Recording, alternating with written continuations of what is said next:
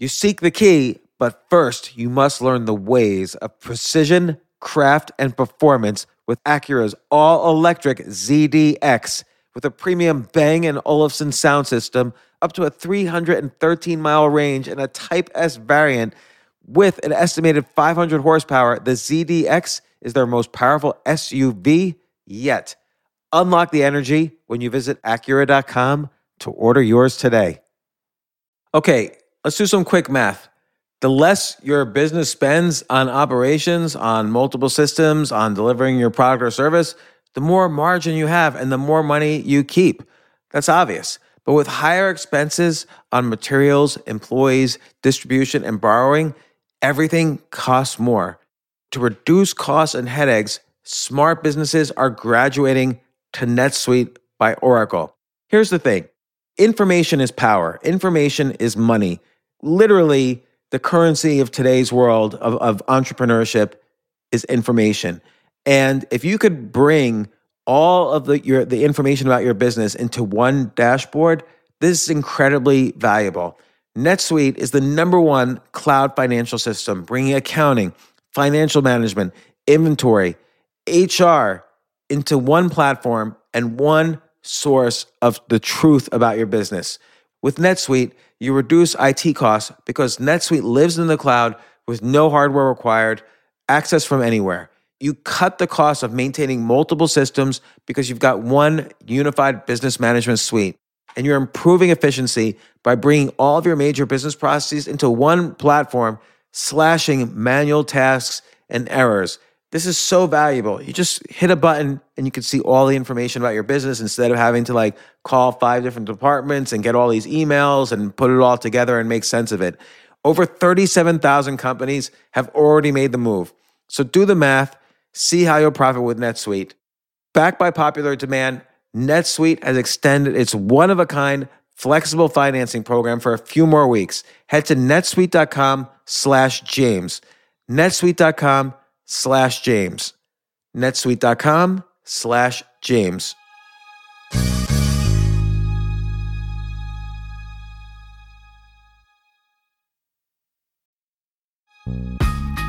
This isn't your average business podcast, and he's not your average host. This is the James Altucher Show. Today on the James Altucher Show. We released part 1 and part 2 on the same day. Part 1, David talked about the American experiment and what's the DNA of America. And in part 2, we talk about not only what is in store for the future of America, but among many other things, why didn't David invest in Amazon?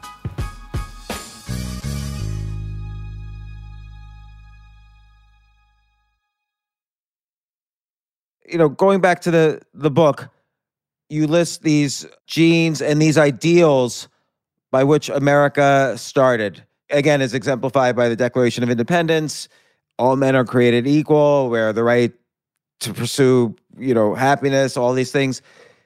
Obviously, the history of America often differs from these ideals. There was the punishment of Native Americans, there was slavery, there was maybe unjust wars. I guess I have 2 questions. One is, how do we bring these concepts together? Why did we diverge so much from our ideals?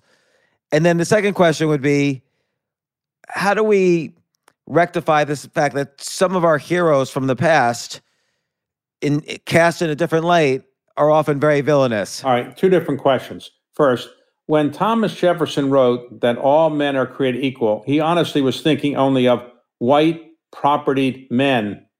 And what happened is, in subsequent generations, people took the rhetoric and the language and they said, no, it should mean what it really says, not what he intended. He said all men are created equal. He didn't say all white men.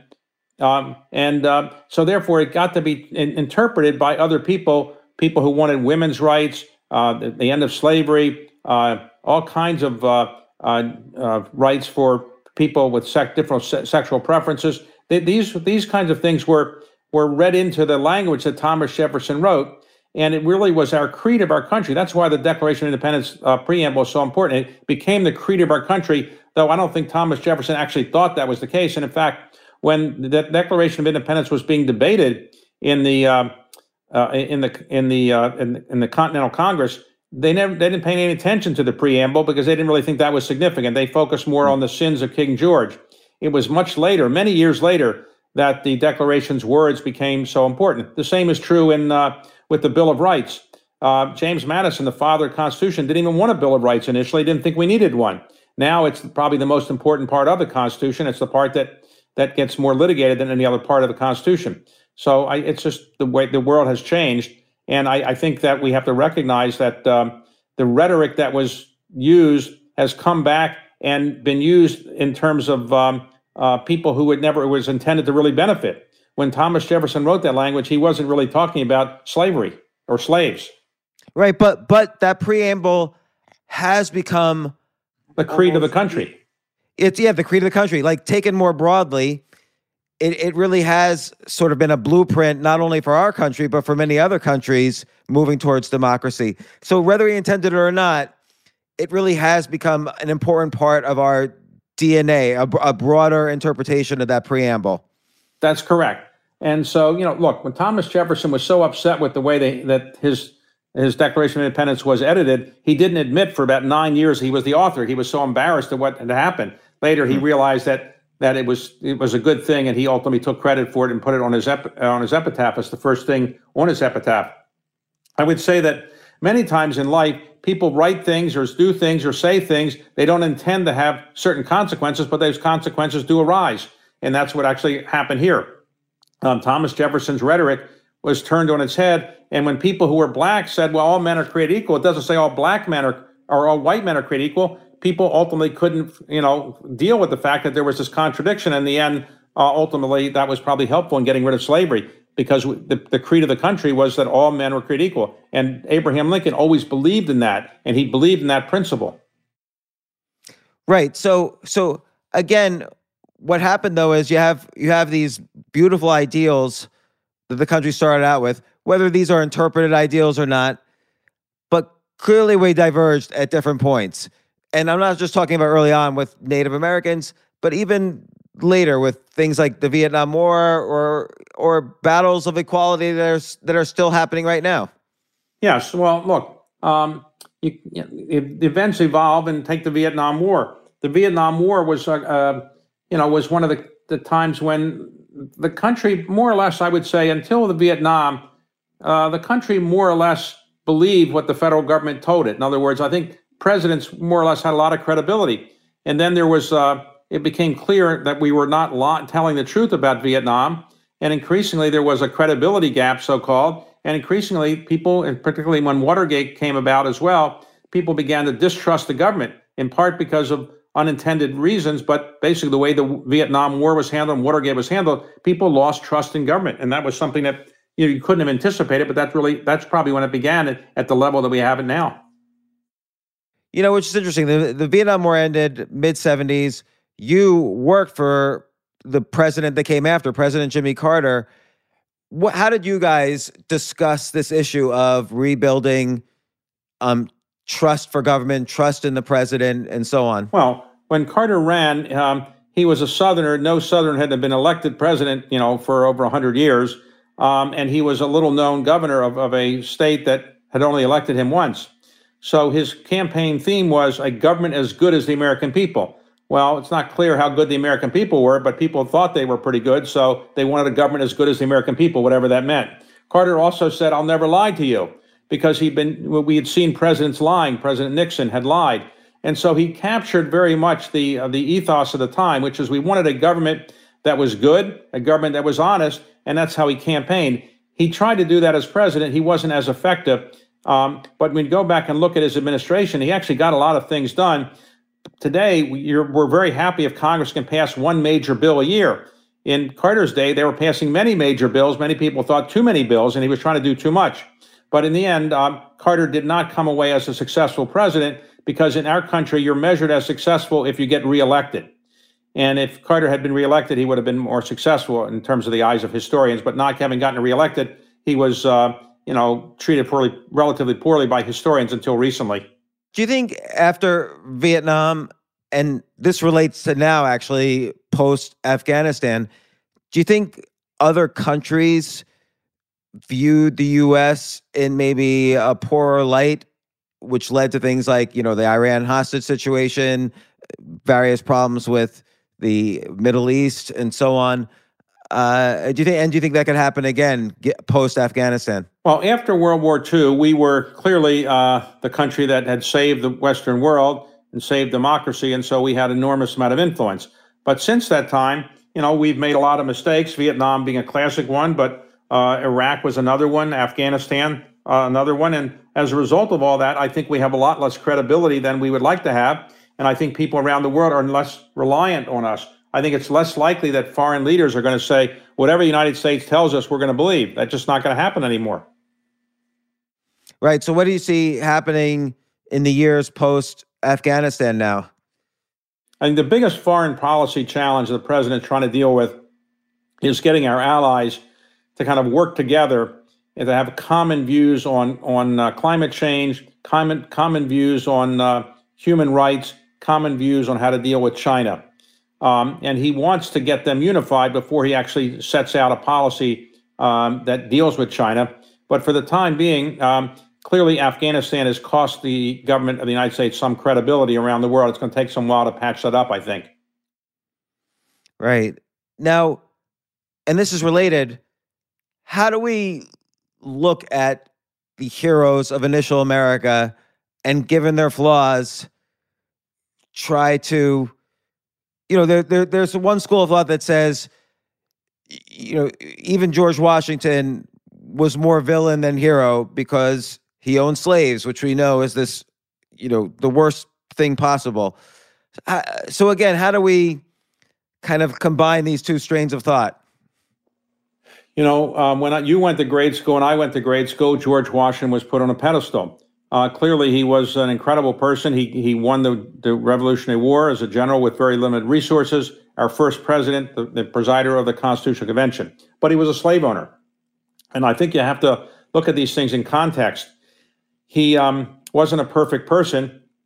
No slave owner would be a perfect person. But I think if somebody is famous and his contributions are principally because they were a slave owner, that's one thing. If they did so many other things, you could say, well, they did own slaves. It was part of the times. It was not a good thing to do. In hindsight, I don't think you throw out all the good with the bad. But I do think we should look at history with a open eye. And I think it's as it's often said, nobody's a hero to their valet, which means when you get to know somebody up close, you see their faults. Some of our great American heroes had faults. And many of our presidents, I think 6 out of our first 8 presidents were slave owners. So, they had some great features, but they obviously had some bad features too. Right. So maybe the concept even of a hero is mistaken.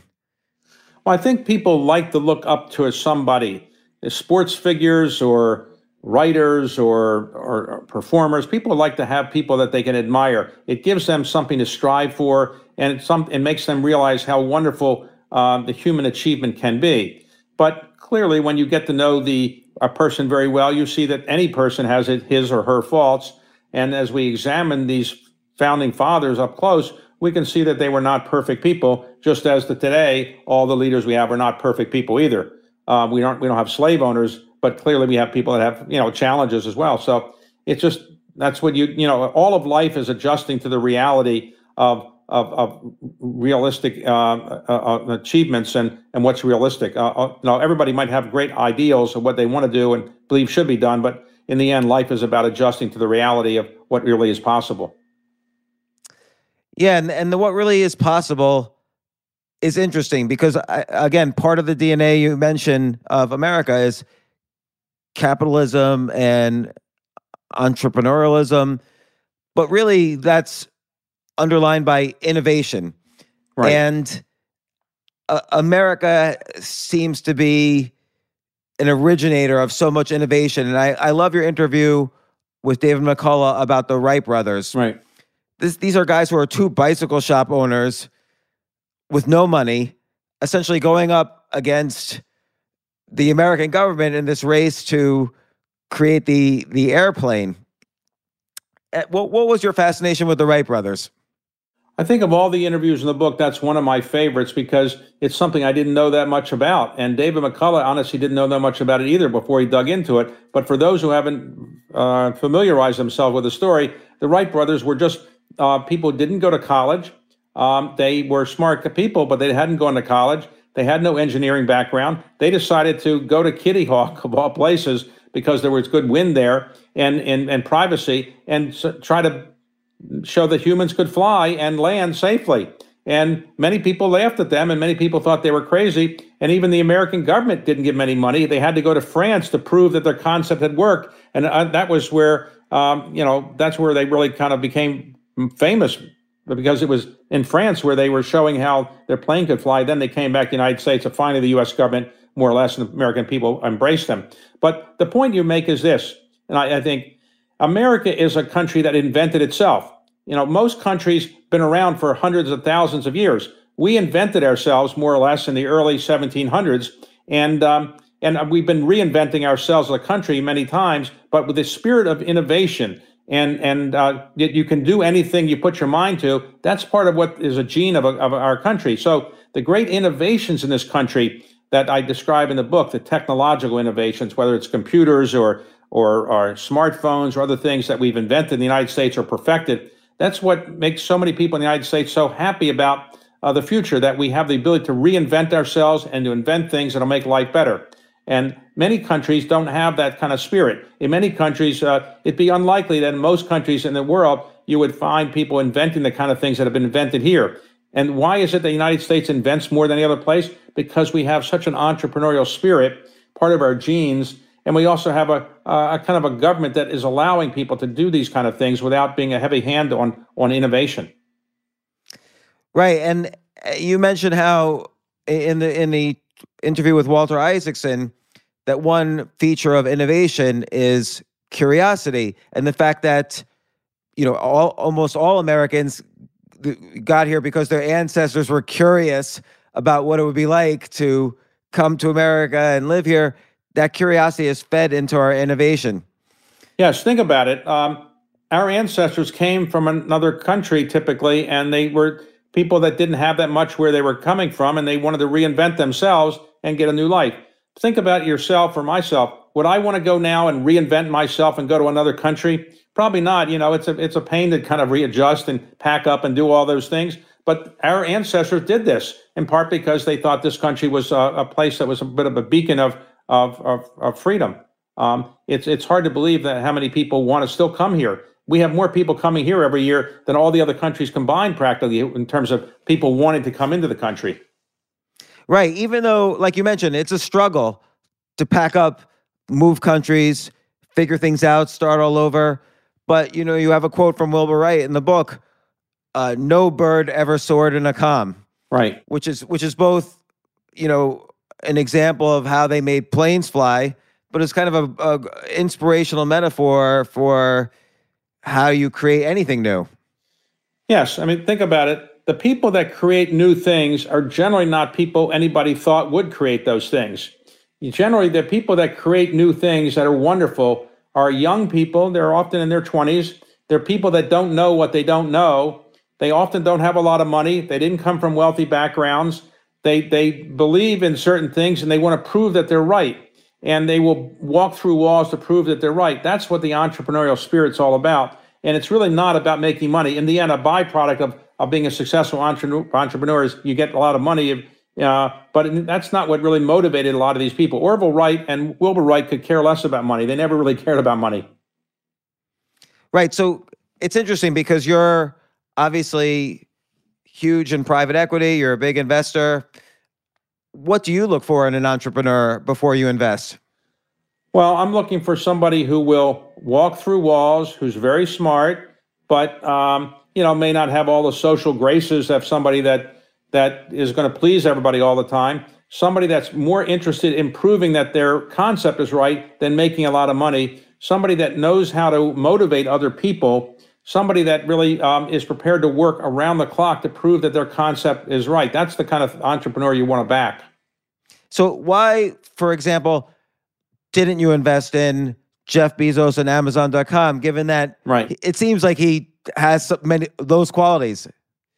Well, in those days, I wasn't as perceptive as I later became, I could argue. Secondly, the idea that somebody was going to sell books over the internet and that was going to become Amazon, which is more than just selling books over the internet, was not something I believe would happen. In fact, when Jeff went public, he was really selling very little other than books over the internet. It was later that he really reinvented the company.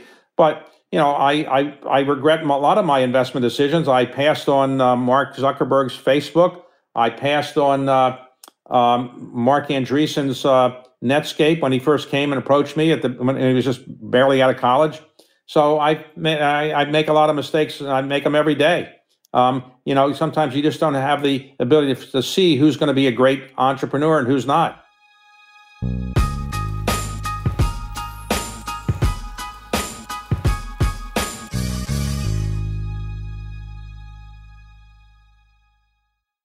I have to say, Airbnb has changed my life.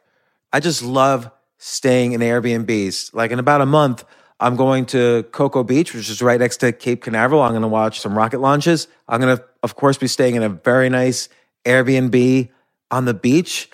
And it's just such a great experience. Like the whole world is available to us now because of Airbnb.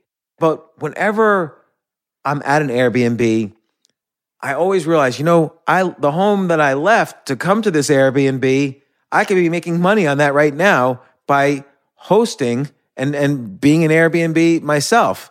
So, and I've known people, I had a friend who basically, made a living from turning his home into an Airbnb. So if you have a home, but you're not always at home, you do have an Airbnb there. And it can easily fit into your lifestyle, and it's a great way to earn some money.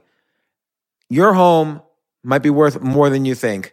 Find out how much at airbnb.com/host.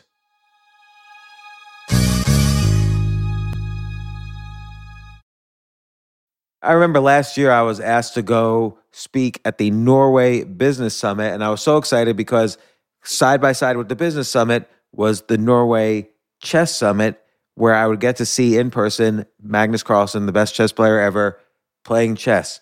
But it was 4 plane rides, like to get to the city that ultimately I would go to. So I really did not want to fly for 14 hours. And they were willing to pay for everything for me. So I at first class. So I didn't want to fly for 14 hours and not be first class.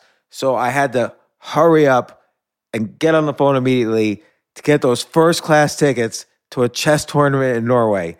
And listen, this is just like when, you have to know when you want the best of anything, you have to act quickly or someone else will get it instead. And I did not want those seats to fill up. So it's like if you're hiring for your business, you want to find the most talented people for your open roles before the competition scoops them up. I just was talking to a friend this morning where he was trying to decide between some programmers, and he waited a little too long, and both the programmers he was interviewing took other jobs, like great jobs. So, what's the best way then to hire the best as quickly as possible? ZipRecruiter. ZipRecruiter finds qualified candidates fast. And right now, you could try it for free at ZipRecruiter.com/James. Just try it and see. You'll find out. So ZipRecruiter's powerful matching technology takes center stage to identify the top talent for your roles. Immediately after you post your job, ZipRecruiter's smart technology starts showing you qualified people for it. And I know this because one time I signed up as an potential employee on ZipRecruiter, and I got nonstop. Even though obviously I wasn't looking for a job, I love what I do, but I just wanted to see what would happen because they were a sponsor of my podcast. And the most interesting jobs would pop up in my emails like, hey, you're qualified for this or that. And so it's interesting to see. So just go there and try it. Try ZipRecruiter.com/James. Amp up your hiring performance. Now, this is more for if you're hiring, but amp up your hiring performance with ZipRecruiter and find the best fast. See why 4 out of 5 employers who post on ZipRecruiter get a quality candidate within the first day. Just go to this exclusive web address right now to try ZipRecruiter for free. ZipRecruiter.com/James. Again, that's ZipRecruiter.com/James. ZipRecruiter, the smartest way to hire.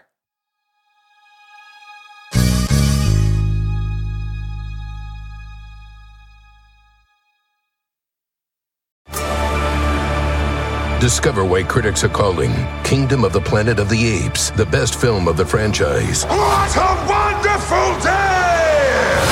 It's a jaw-dropping spectacle that demands to be seen on the biggest screen possible. I need to go. Hang on.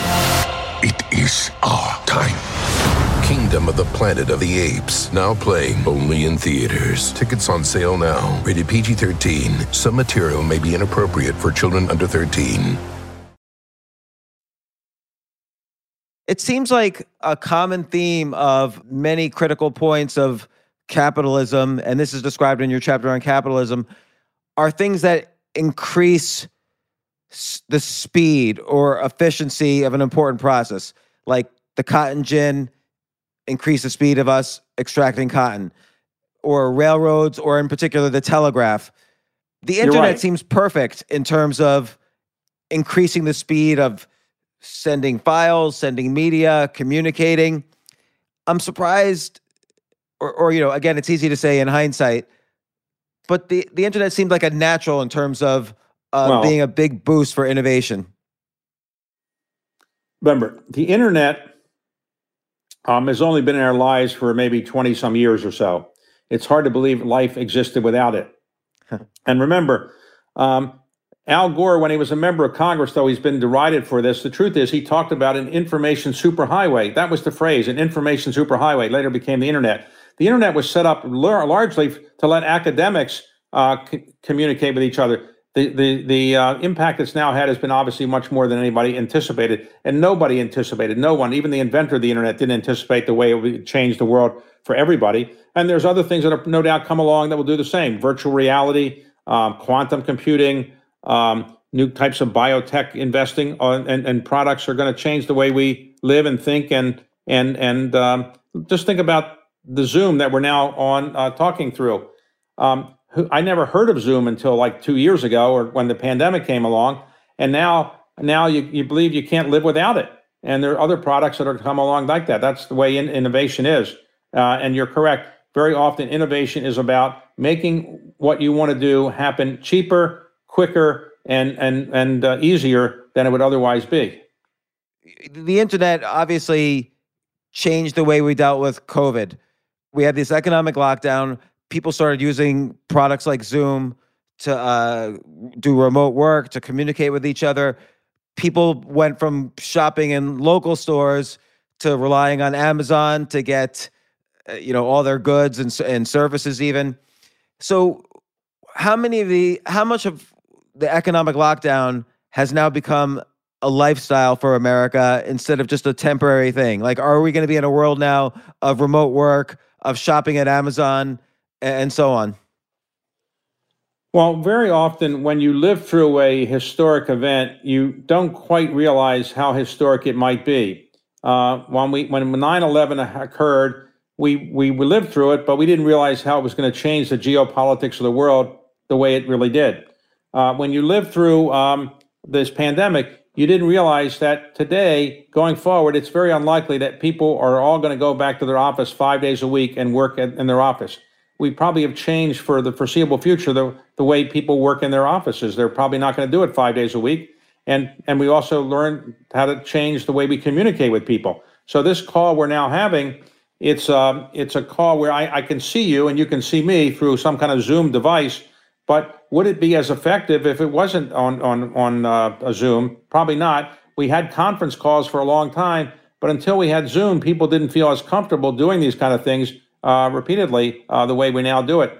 So, think about it. The Industrial Revolution changed the way we live and work over a 100-year period of time. And you could argue that the internet changed the way we live and work over a 25-year period of time, and smartphones maybe over a 7-year period of time. But in just 1.5 years, the pandemic has changed the way we live and work, and probably it's going to not go back to where it was before.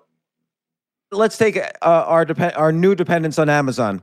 Amazon was already doing great, but now we really have abandoned the local store, the mom and pop store for Amazon. And we had to do it for a year, but it's now affecting the economy of every major city in the world because, Right. the velocity of money in those cities is decreasing because it's going to Seattle.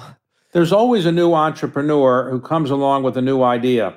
And in fact, like Jeff Bezos himself is starting new department stores, and maybe they will cannibalize his business. Who knows? But people will always find opportunities, and so there will be new ways for people to come up with new products and new services. In fact, if anything, Amazon and other companies like Microsoft and Apple and others have spawned so many other companies that spin off of those kind of services and companies. I don't think we lack for new opportunities and so forth. 25 years from today, people may say, what was Amazon? They don't know maybe it's a river somewhere. I want to ask about you. You've been involved in so many different things. Like, I love your interviews and these books, like the one we're talking about, The American Experiment. You've been involved in huge amounts of philanthropy. But running the Carlyle Group, you've been a really successful leader.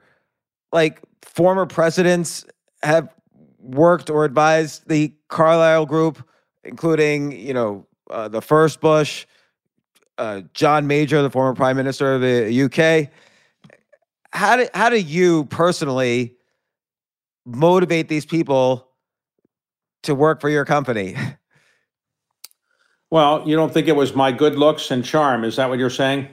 Well, I suspected that, but I feel I have my good looks and charm, and I wouldn't be able to do that. So there must be something else. Well, I had an idea, which was that people who served in government didn't have to only be making speeches or being lobbyists or using government connections. So the idea was for these prominent people, they were mostly draws for my investors. So if I had a conference and I said, well, David Rubenstein is going to speak, nobody would show up. Or at a dinner, I said, David Rubenstein to speak, nobody's going to show up. But if I had former presidents, former secretary of states, former prime ministers, people would show up to listen to them. And so that was, not a brilliant idea, but that was the idea we had.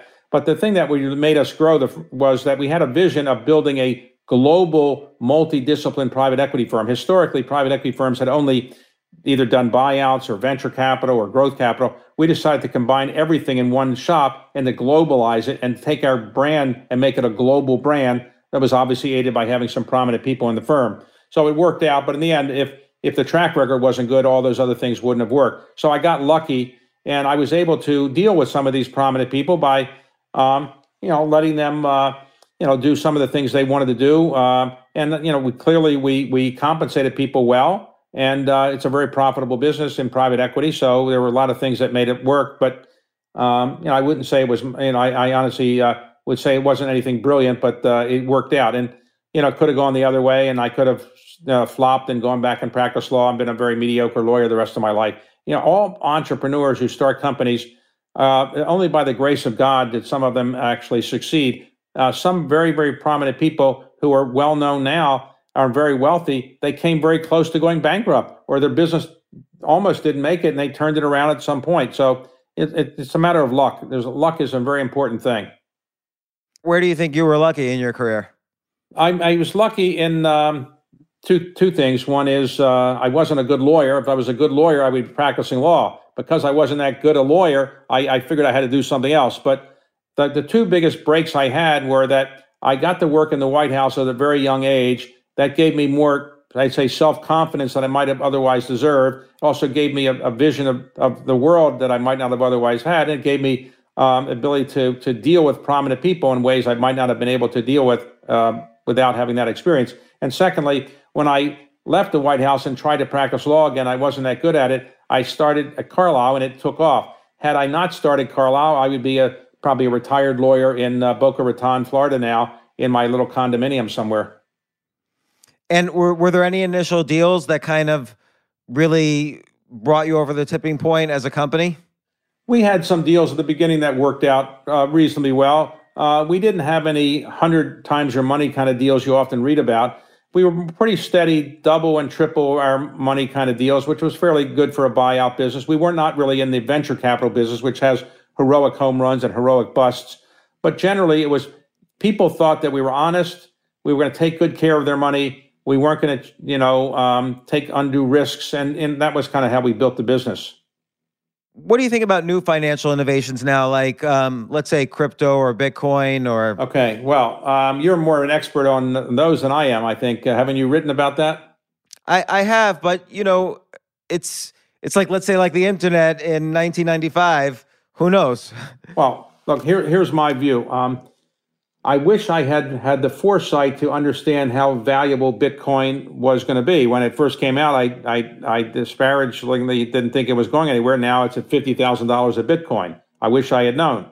I have invested through my family office in companies that facilitate cryptocurrencies in some ways, and not the currencies themselves. And I think that I did that because I think this business is going to grow. I think the genie is out of the bottle. I think it's like prohibition. You're not going to be able to end people drinking liquor. That's why we ended prohibition. You're not going to be able to get rid of cryptocurrencies because people clearly want them for some reason. They want to have something different than a government currency because maybe they don't trust the government so much. The most important point, though, I would make about people who buy these kind of things is when you go to Las Vegas, you go to gamble. People who go to gamble know they're going to lose. If they spend enough time gambling, you're going to lose. But they know that. They don't care. That's the fun of gambling, the pleasure of it. Well, in my view is if your Bitcoin may not work out, but if it makes you happy to trade them, it makes you gives you pleasure. Put 1% to 2% or 3% of your net worth in. You can afford to lose it. It's okay. If you're putting in 50% of your net worth, I think that it could be a prescription for disaster because nobody knows whether these things are going to work. For a new book that I'm doing, and some interviews I have coming out, I've interviewed some very prominent investors. One very prominent investor, one of the most famous in the world, said that Bitcoin is worth, and all cryptocurrencies are worth zero. And they should, they're all going to zero. And another very famous investor said it's one of the most important things we've seen in years, and he's putting a lot of money in it. So who knows? Right. I mean, we've seen lots of financial innovations over the years. You have in your career from junk bonds to, right. Now we have, I guess, different ways of IPOing with SPACs, and there's a lot more derivatives and vehicles to invest in. Perhaps, the one thing about crypto is it has this blockchain technology that has other uses. It's not just a currency. Right. But yeah, who knows? I've talked to a lot of people, and there's opinions all across the board.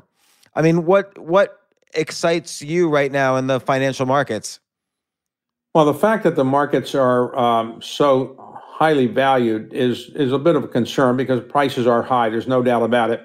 And at some point, you might have a correction. But I think what's going on is that the United States is in a blossoming of the entrepreneurial spirit, and people really believe they can start companies and create value in ways that almost no other country has that kind of same spirit.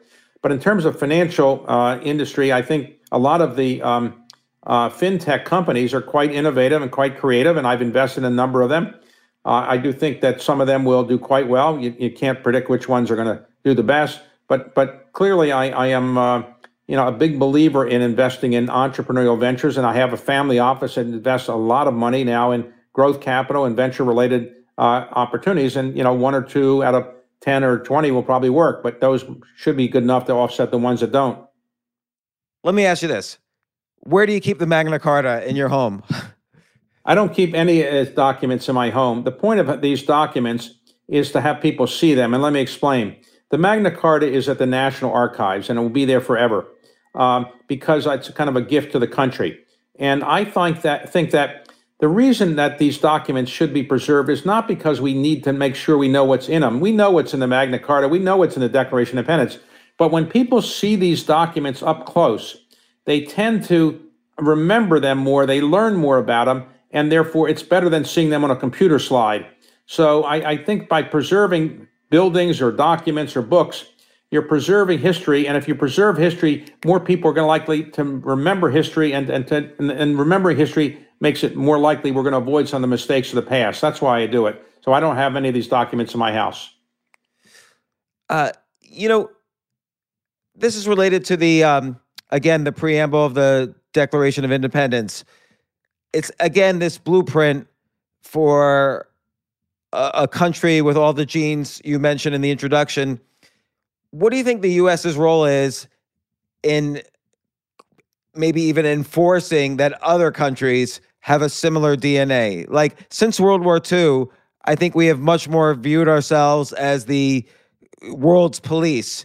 Right. And have we overstepped that or not enough? Or Well, clearly, Woodrow Wilson said we were going to make the world safe for democracy. And I think that the effort to go into Iraq was an effort, among other things, to try to make some parts of the Middle East more democratic. I think we've learned our lessons.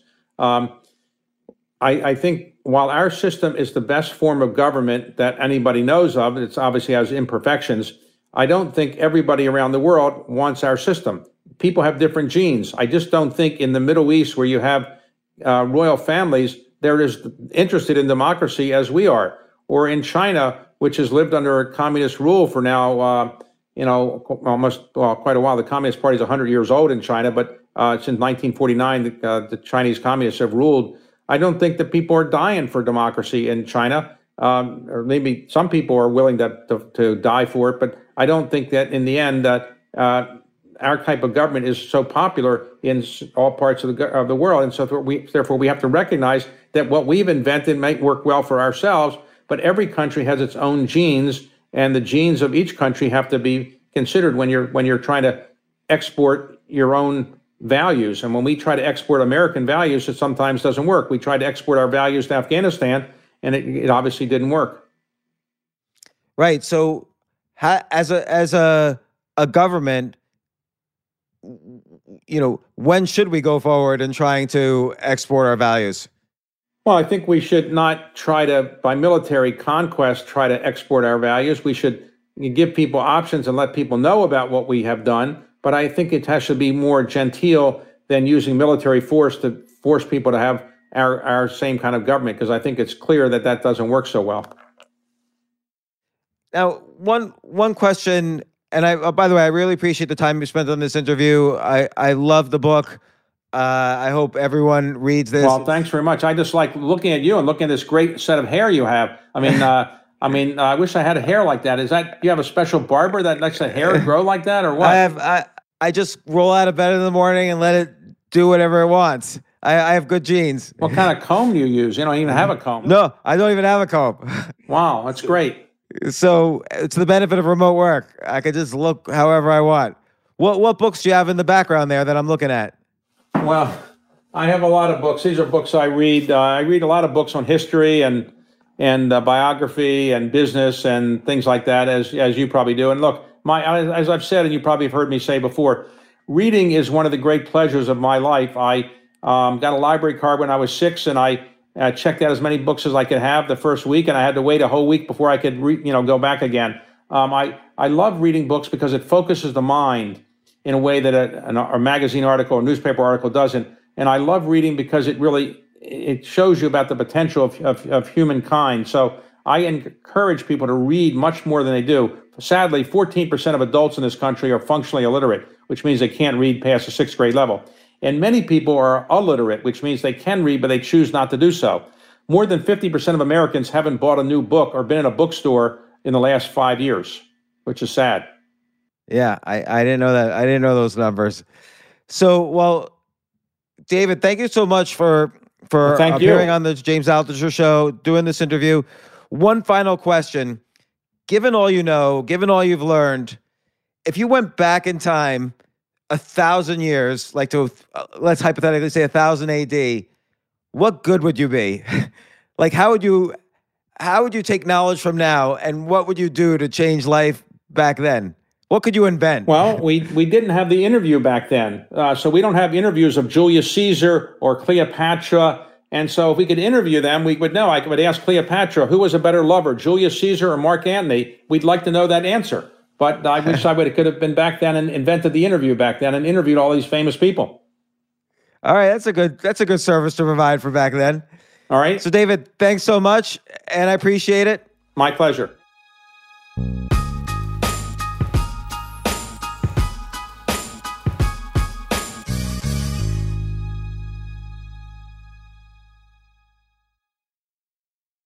Sometimes it takes a different approach to help you unlock your true potential.